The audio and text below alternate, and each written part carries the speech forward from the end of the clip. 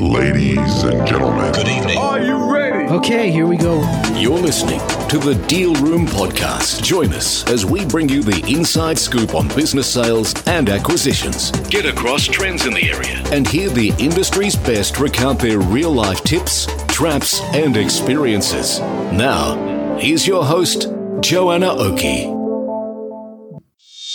Hi, it's Joanna Oakey here, and welcome back to the Deal Room Podcast, a podcast proudly brought to you by our commercial legal practice, Aspect Legal. Now, today we have another episode in our Growth Through Acquisition series. And today we are looking particularly at strategic considerations in growth through acquisition. In order to talk about this meaty topic, we have on board Richard Osmann from Provanedge Advising, who advises and prepares companies for strategic growth by researching and validating growth and expansion plans and providing executive coaching for company professionals. So Richard deals with organisations both here in Australia and in the US. So today we have a really good cross-section, I guess, of talking about elements that are relevant here in Australia, but also across the seas in the US as well, and that generally are relevant no matter what the jurisdiction. So buckle in, here we go for our discussion with Richard Osmann, all about the strategic considerations in growth through acquisition. All right, Richard, I just wanted to say thank you for coming on board to the Deal Room Podcast. Thank you. It's my pleasure. I really look forward to our time together. I am looking forward to it. So, Richard, maybe we can kick it off by you giving us a really quick background of who you are and how you, your background of coming into this topic, talking about this area today. So working with businesses that are growing, and there's a lot of different ways to do that. I've been working with them since 1999. This is a second career for me, so I'm on my 21st year. I'm obviously from the States, and I've spent. And you say obviously. But it's nice in Australia because I stick out because of the accent. Yeah, very distinctive. No, that's right. And I still have clients back in the States, and I continue to work there with communication technology. It's truly a global business, and I've been in Australia 7 years. I think over these 20 years, I don't know how many businesses I've worked with, but it's been in the multiple hundreds. I do have a doctorate, and so I approach this. The biggest thing I got from a doctorate was how to go from a novice to an expert in any particular topic. And I use that research when I'm working with my clients. And I think that's probably my point of difference. And what was your doctorate in, by the way? Well, it was in higher education. But research is research. And there's human and technical research. There's financial as well. And I just apply those tools to my work. Yeah, okay. And so then the background of the way that you work with your clients is helping them in finding ways to support strategic growth. Yeah, so we have what I call three legs to the stool of business. We have an online business academy, which are just the nuts and bolts of business, and it's quite robust. And so that's ProvanedgeBusinessAcademy.com. And then we do advising for businesses that already know how to operate on the basics, but are facing strategic growth. And that's very custom. And so that's Provanedge-strategicgrowth.com. And that includes, pretty comprehensive advising. And then the last leg on the stool is a lot of companies come to us because they want to raise capital. And oftentimes after we're done with our strategic advising, they find they can invest organically through smart cash flow, which means they don't need outside money when that's the cheapest money they're going to get is their own. And so that's kind of our, the work cover. Yeah. Okay. All right. And so, of course, today we're talking about the general area of acquisition for growth for organisations, and of course that is part of the growth strategy for many organisations for very good reasons. It can be a really fast way to grow because you're not developing another business, right? You're taking one that's already developed. And if you're in a related or similar field, you're taking a competitor out of the market. Yeah. Yeah. And, that's one of the things that, is smart to look at. But I think there are 3 key areas to really look at. And I'll just list them if that's okay. Please list away, Rich. I'm here and listening. I'm interested. Okay. So look, the first one's valuations. What is this worth? And everybody knows that, right? But you need to get below the numbers. And what does that mean, getting below the numbers? So we often have clients come to us and say, look, I want to acquire a company that has $2 million in annual turnover, as an example. Okay. How much should I pay for it? Well, that's like asking how long is a piece of string. Yeah. And so let's go into that. So it's not uncommon, I'll put it like that a company, let's say it's a $2 million company, doesn't really have a lot of systems in place. It's driven by the company owner, the principal, it can be and the relationships that he's had and his motivation and his energy and his drive. So let me just kind of go through valuation. So that's the first thing that I think you need to look at is how dependent is this the revenue on any one person versus company systems, because company systems will continue, but the company principal won't. Yeah. Okay. Yeah. The other thing is what has been the business strategy. In some sectors, you can grow organically with really no growth strategy and hit $2 million in annual revenue. Well, so what happens after you buy it? Because that's a future. See, so you need to look at it. Now, these are just things to think about, right? The other thing is that if the principal throws out something, so it's a $2 million business, and he thinks it's worth $3 million, $4 million, $5 million, pick a number. Everybody who owns a business has a bias toward that business. It's called principal bias.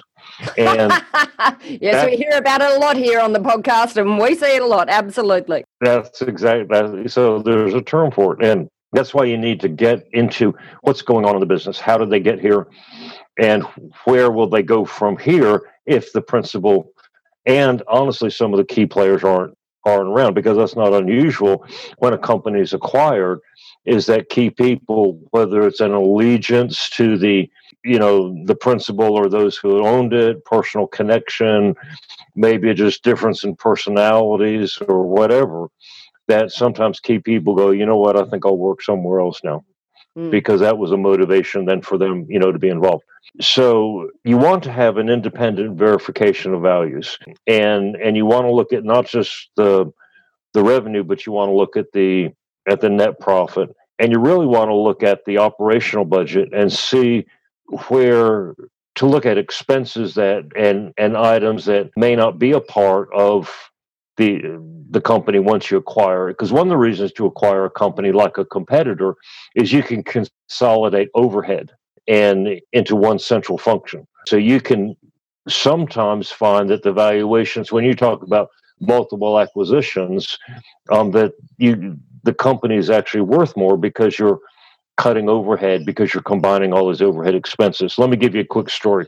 There's a guy in the States that I know, and he was retiring from a manufacturing business, and he knew that insurance was one of these stable industries.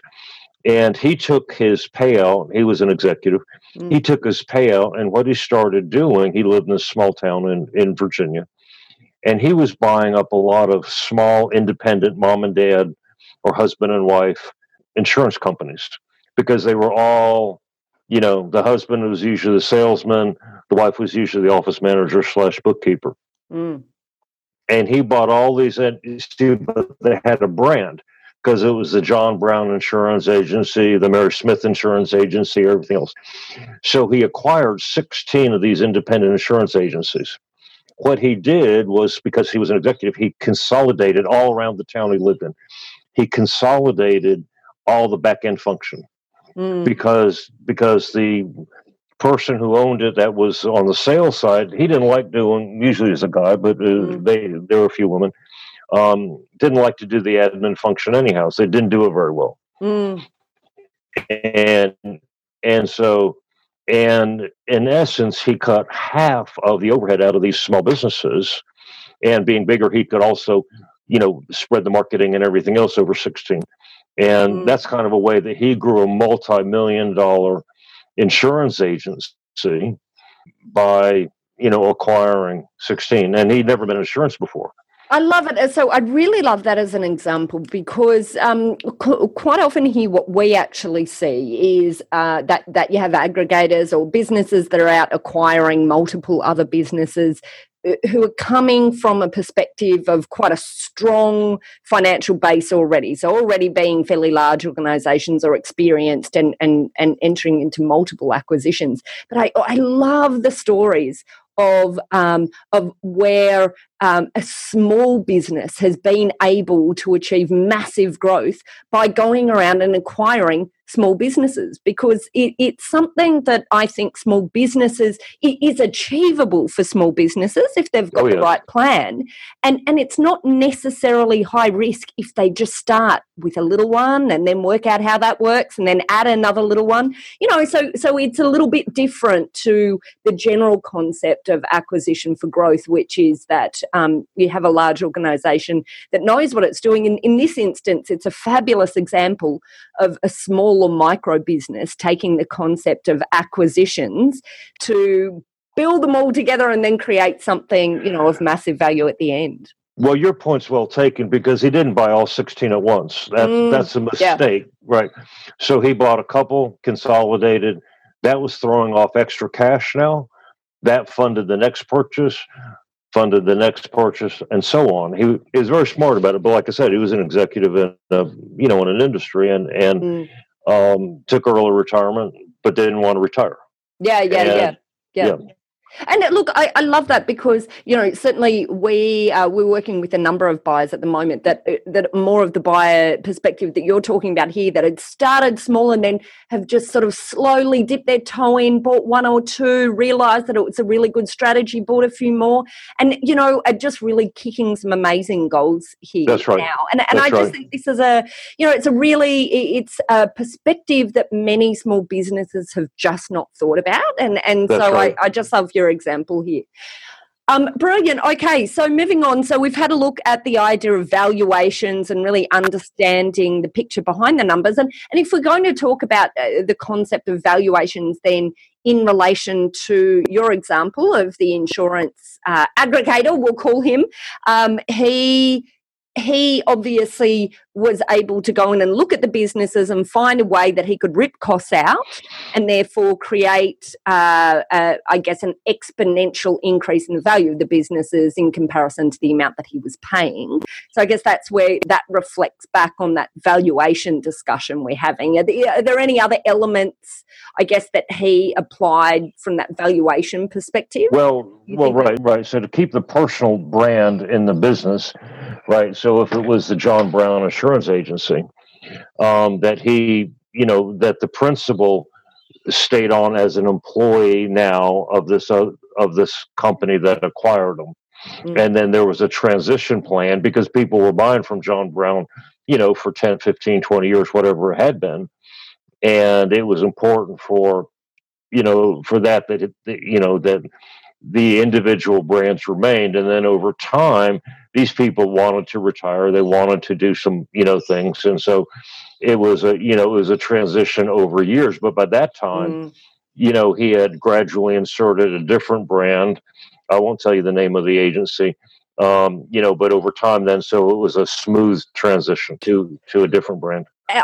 And what you're saying here, I just want to highlight, because I think this is absolutely critical, the approach of slow and steady. So acquiring and then slowly over time changing systems, slowly over time changing brands, because that's one of the mistakes that I see and certainly hear about quite a lot, is buyers coming in and just, having their own way of doing things but implementing it too quickly and creating issues for clients, for staff. Change is a hard thing, isn't it? It is. And buyers often just have so much energy for the vision that they have for the future, but the point we're talking about here is hold yourself back.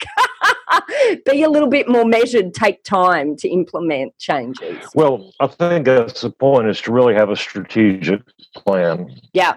And not just do it, ad hoc, being opportunistic. That's okay. And sometimes they're one-offs. But if you really want to do this smart, to really have a well thought out strategic plan. Yep, absolutely. Brilliant. Okay, all right. So after valuations, where do we move on to next? Well, the other thing is a risk management strategy, because when you've already talked about when you make change can be difficult, change can be hard. And this feeds a little bit into future values, but you have to ask yourself, what can go wrong and how can it go wrong?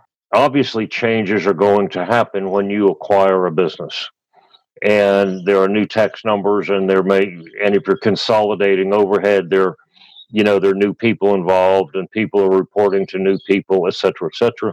So you have to ask yourself that. So that's what can go wrong in the change. Okay.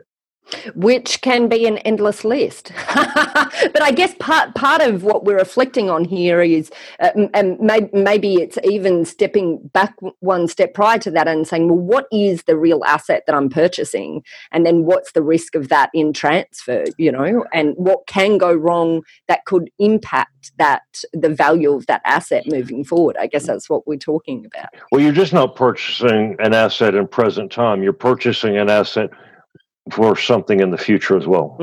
And that's the risk management. Yeah, absolutely. And so what are the things that you consider, or what are some of the things that you've seen that have gone wrong, or that you think, the particular key focus areas from your experience? Well, okay. So I think one of the common thing, if there's an acquisition that's outside of a geography or even a industry, it might be a related industry, is how much do you really know what's going on with that business? Yeah. Okay. So as an example, going back to the first example, all these small independent agencies that my friend acquired were probably within a 30-mile radius of the town he lived in. Right. Because that's where he lived all his life. He knew, and he was an executive at this manufacturing plant that was the biggest employer in the county and surrounding counties. So he knew everybody and everything.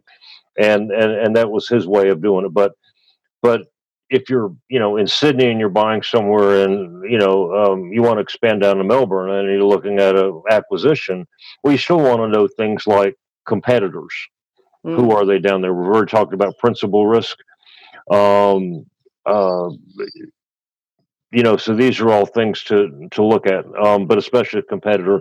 And there's also market risk. And some market risks you just can't. With the coronavirus in January, who would have thought, cafes would be shut down for 3 months if you wanted to, absolutely. If you wanted to. So you can't cover all the risks, but you want to identify what you need to know that you don't know right now. And this is where folks like you or folks like me are real helpful, because we've done this, quite a few times, and even just the legal, and the laws between the two different states vary too. And so you want to make sure that if you're going to invest your money or anybody else's, that you really know all the risks that, legal risk, market risk, competitor risk, all these kind of things, technical risk. And maybe there aren't competitors right now, but they might be coming into the field, and you want to be able to see that as well. And so, of course, this is where our fabulous due diligence comes in. But I guess what we're talking about here is, due diligence is broader than just looking into where the organisation is right at the moment. Right. So, and obviously, the importance of due diligence is saying, okay, well, what do the financials look like now, and do they look like we're being told? Do they look solid? Are there gaps? And when we're looking at the legal due diligence, we're looking at, are there legal risks sitting within the structure of the organisation, or the documents within the organisation, the relationships within the organisation, the employees, and all of those sorts of things. But what we're also talking about here is assessing it in a broader perspective. So make sure you're doing your research on the market as well, and some of these more external influences, rather than than just those that are internal to the organisation. That's right. And you mentioned something too about your work and to make sure that the contracts, we see this a lot with people that acquire and don't have an attorney like you that are working. And there can be, gaps in the contracts, and there can be, there can be misunderstandings or just whatever. And that's why, I want to put it back on you saying, people need to really be working with somebody like you. Because it's not just two friends. And where we see it the most is, two people know each other, they're mates, they're friends, whatever you want to call it. And one wants to sell, the other one's willing to buy, and there's this misunderstanding. I'm not going to say it's misrepresentation, but there was that, and you just got to take it out of that and go from there. The other thing, though, that I want to talk about is this, and the risk is for the business that's acquiring the other business, what is their capacity to manage, division or this extra asset? Because it will take resources more than money, and it takes time, effort, attention, and all that kind of stuff. And people look at the blue sky going, oh my God, we can have another $2 million, valuation to our own company by doing this, but who's going to do it? And who's going to execute on it? And how good are they? And if it's at a different location, which most of them are, how are you going to deal with that? And how are you going to deal with the human relations issues and, oversight and supervision, management, leadership, all those kind of things. So I guess what you're saying here is get real about what the future actually looks like from a practical perspective as well. So let's not just limit it to numbers on a piece of paper. Well, who writes them on a piece of paper anymore? I guess numbers on a spreadsheet. It's also about, practically, how's this going to work from a time and energy perspective, for the investors? Look, I've seen this happen, not really frequently, but it's been quite devastating, because what happens is that the business that's acquiring doesn't lose one business, they could lose two businesses because they're neglecting their current business trying to acquire this, and both can fall down on their ankles. Yeah, so let's talk about that, because there's many oft quoted statistics out there that talk about the number or the high percentage of acquisitions that aren't considered at the end of the day a success, in inverted commas. And I say in inverted commas because I think quite often there's a lack of clear definition about what a success in an acquisition means. But so let's talk about that. I mean, obviously, that's the worst case scenario, that an acquisition by one organisation ends up in bringing both of them down. And I was actually talking to a couple of days ago to someone who worked on the M&A team for a very large listed company. And we were just talking about these as general issues in the M&A environment. And he was talking about the organisation he worked for, having gone through a process, I think he said, of, they'd had about 30 acquisitions in total, and they'd gone and they had a real mandate for acquisition to create this an aggregated model across a number of industries. And then 5 years later, they started divesting of all of these businesses, and the share price had just, as they were going up, and this is one thing for acquisitions, it can look really active, and investors like that, whether or not it's a listed entity, and you're talking about shareholders of a public company, you're talking about investors of a small organisation. The blue sky of that concept of acquisition, the activity looks really, or can look really good, but then the reality when you get to integration, and are they actually performing well together? In an exponentially increased way, in this particular organisation led them to divest almost everything that they'd acquired. And so, of course, that is a very expensive process. Very, very expensive. And that's a very large example, I guess, of what we're talking about here in a smaller context, which is... It's the same principle. Same principle. So do you have any examples that sort of spring to mind to you of an acquisition that's actually had the reverse impact of tearing both organisations down? That is what both organizations down, yes. So a number of years ago, I worked with a company that was doing acquisition of smaller. They were in the civil construction, and there are a lot of small tier 3 or even below, and they were just acquiring a bunch of tier 3. And the issue was culture, that the company acquiring was a bigger civil construction, and they were trying to build themselves up to the size of a tier 1. And they were very business minded and financially driven and all these kind of things. Where smaller companies were like smart guys, but it's like they didn't want the corporate world. I mean, they didn't want the bigger world. That's why they were working with these smaller in a smaller company, or they had a smaller company. And it just wasn't. It is like you're saying. It just wasn't working out. Key people left. And that's why what you do is important, is because on an acquisition, you want to have non-compete clauses for a number of years. You want to have disclosure clauses and these kind of things. So, but now sometimes, once in a while, someone may want to acquire a company, not for the company, but for their customer base or their asset or something. If it's an undervalued customer base or whatever, or they've been trying to get in, or it leverages, it's in a related field and they want to cross-sell to greater numbers. Cross-sell, that's it, exactly. And that's certainly, a really good reason to use Absolutely. Absolutely. So it becomes a strategic asset, and you can just let that company run like it's going to. And then, because you're not buying it for the operations, you're buying it for something else. And so whether it's their customer base or it leverages your existing brand too. So, of course, that's another good reason to do it.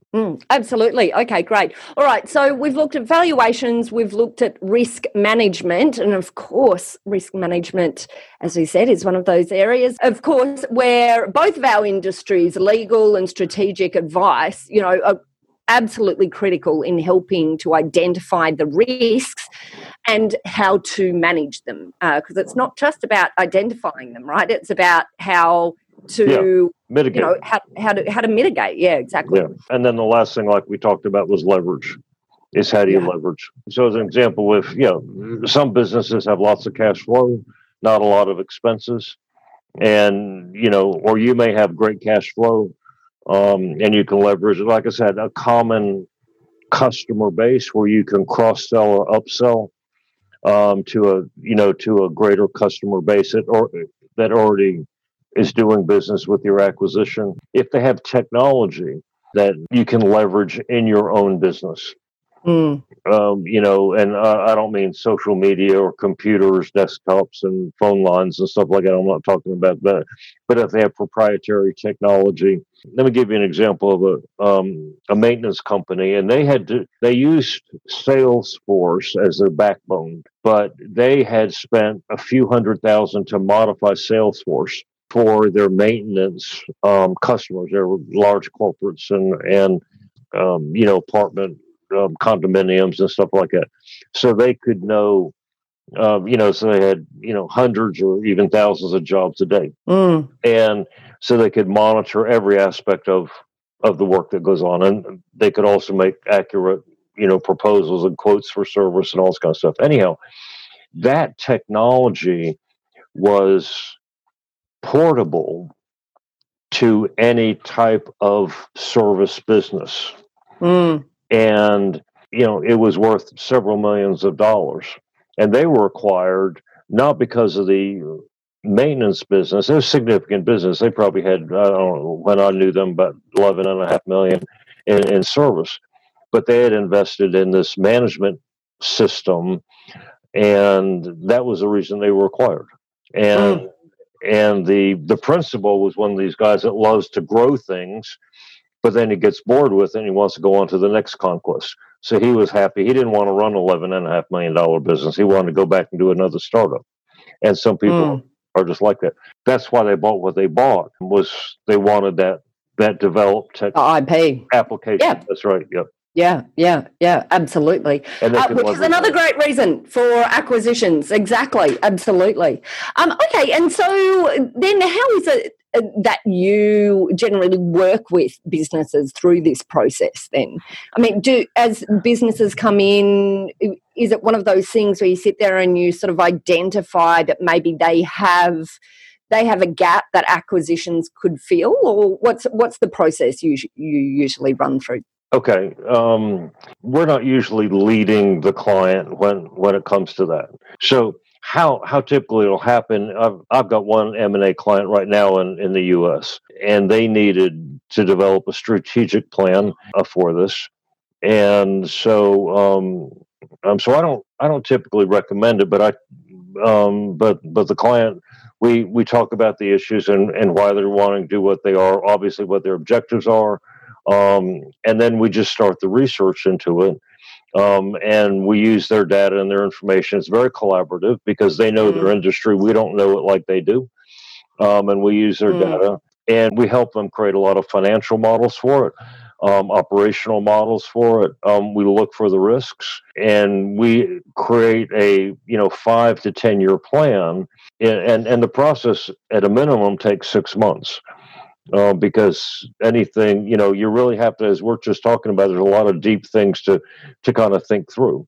And I've got to know, and their credentials as business owners really is secondary. I've really got to get to know the capacity of not only their goals and objectives, but what are their capacities as professionals in their business.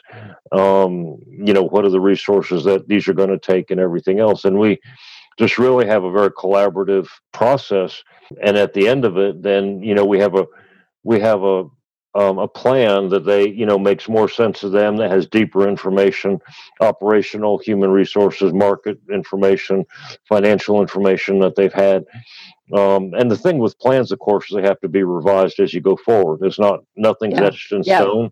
And that's what we saw with coronavirus, and it's really interesting because there's a couple companies in the States that I'm working with right now that they say that about 10 to 15% of the businesses that closed during coronavirus aren't going to reopen.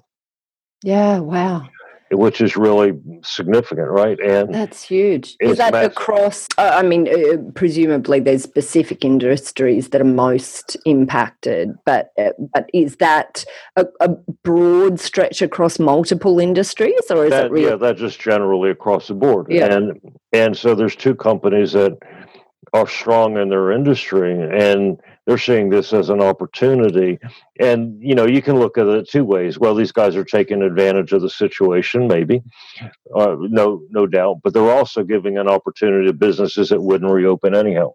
Well, that's exactly right, isn't it? And, we've had some tough conversations over the past few weeks with clients who are making that decision at the moment. Is it do I have the energy?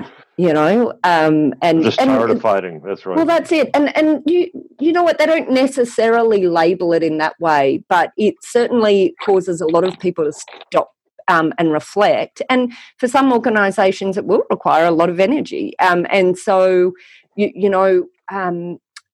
so if they want an out and they don't want to do it, then they're benefited by someone who is coming around and saying, I do have the energy and we can see how we can pick this up and make it work. So, absolutely. I mean, and there's got to be two sides of the equation so that those who don't want to do the build up again have a way of selling out rather than just closing up and walking out. That's exactly right. Because I guess that's the alternative, isn't it? Yep. So, and I mean, you're absolutely right. And this is one of the things that I'm really interested in thinking about at the moment. It is, what what does that landscape look like? And I'm not sure, I don't know much about the US in terms of stimulus that has happened for businesses here, but of course Nothing here in like Australia. Nothing like Yeah, right. Australia. Is that right? Okay, Yeah. that's interesting. And so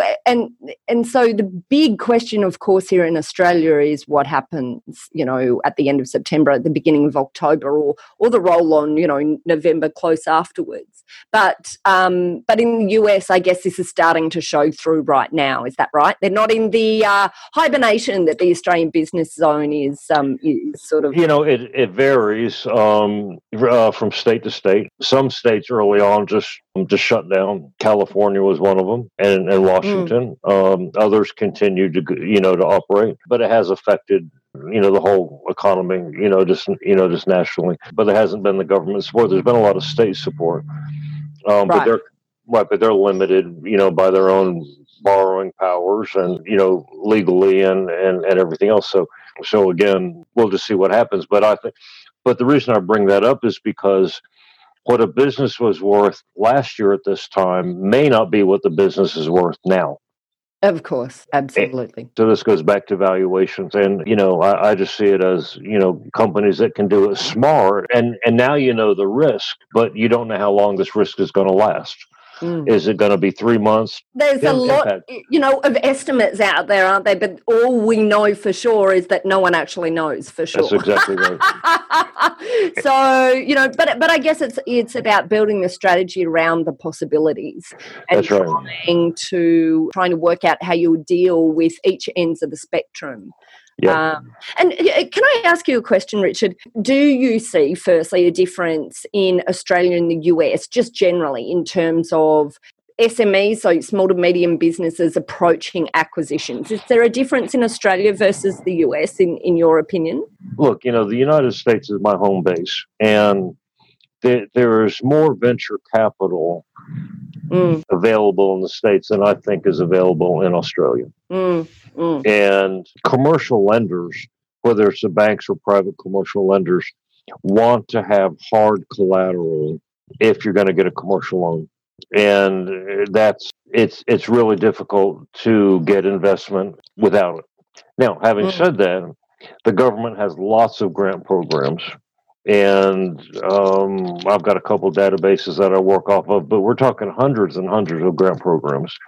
And they're pretty transparent, and the government is not in the business of giving away money, but what they're in the business of is economic stimulus. They need a return like any investor on their money, and that return comes in wages and people that generate economic activity that increases tax revenues and all this kind of stuff. And I think Australia's really smart about that. So I would say the private sector and with private lenders, unless you have an hard asset that can be a security, it's really tough or impossible to get commercial loan. Venture capital is here, but it's not as plentiful as it is in, like, let's say the States, because the economy in the States is 16 times what it is in Australia. And that's can be difficult, but it's there. But you need to start looking well before you need the investment. Yeah. Okay, well, look, that has been a fabulous run through talking about these areas for consideration in growth through acquisition. If any of our listeners are interested in making contact with you, how do they do that? Well, I have a couple Facebook pages, Richard Osmann or Rich Osmann, and Provanedge. I'm on LinkedIn as well. Or they can send an email to richard@provanedge.com. Brilliant. Absolutely fabulous. Well, look, Richard, thank you so much for coming on to the show today. Any parting words that you want to leave our audience with as they're thinking about this area? Well, I would say that they need to talk to you because legal... No, seriously. And I should have you on more often. I love guests. I'm not trying to fluff you up, but you need to be their first protocol because you're a lot more than just a legal pro. You're also a business advisor. And they need to have somebody like you that knows the laws, knows the ins and outs, and all the other aspects of it as well. But because this is the thing, we don't know everything. Nobody knows everything, and to have you be their first protocol really is just just makes the process so much easier. Well, Richard, you are fabulous. I promise you, our listeners, I did not pay Richard to say that. No, you didn't. No, you didn't. You didn't. I love it. If you want professional results, you use a professional. You don't do it yourself. Yeah, absolutely. And we all know there are differences. There are professionals and then there are professionals. So it's also about choosing your deal team, and understanding what it is you're looking for, I guess. That's right. Brilliant. Well, look, Richard, I just want to say a massive thank you for coming on to the show. Of course, my pleasure. You are running along the beach right now or on your way on your commute to somewhere, you might be on a commute now, it seems that the roads are heating up, then we will put links through to Richard in our show notes so you can make contact with him. Richard, thank you so much. My pleasure. Well, that's it for today's episode, which is another episode in our Growth Through Acquisition series. And of course, today we talked about the strategic considerations. In particular, we talked about valuations and about knowing the pictures behind the numbers. We talked about risk management, so understanding what can go wrong, how it can go wrong, and what you can do ahead of time to minimize the risks. And we also talked about how the acquisition can leverage your existing business because, of course, that's the point of it all, isn't it? Leveraging your existing business. So that's it. I just want to say, as always, a very big thank you for listening into the episode today. If you'd like more information about this topic, you probably know the drill by now, but just head over to our website at thedealroompodcast.com and there you'll be able to download a transcript of this podcast episode if you're one of those people who just likes to read these things in detail rather than just listening in. Now, at that website or in the show notes, if you prefer, you'll also find details of how to contact Richard Osmann. There you'll also be able to find details of how to contact our legal eagles at Aspect Legal if you or your clients would like to talk about an upcoming acquisition or exit. We would be only too happy to assist you in talking about the strategy and, of course, the legal issues that go along with preparing for acquisition or exit or actually getting the transaction done. Well, that's it. I just want to say another massive thank you for listening in. You have been listening to Joanna Oakey and the Deal Room Podcast, a podcast very proudly brought to you by our commercial legal practice, Aspect Legal. See you next time.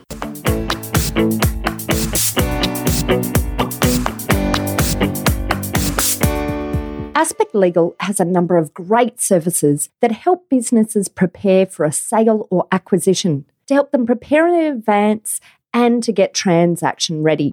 We've also got a range of services to help guide businesses through the sale and acquisitions process. We work with clients both big and small and have different types of services depending on size and complexity. We provide a free consultation to discuss your proposed sale or acquisition. So see our show notes on how to book a time to speak with us or head over to our website at aspectlegal.com.au. Ladies and gentlemen. That will conclude this evening's entertainment. Thanks for listening to the Deal Room Podcast. To find out more about this episode and other episodes in the series, check out the show notes or head over to our website at thedealroompodcast.com.au.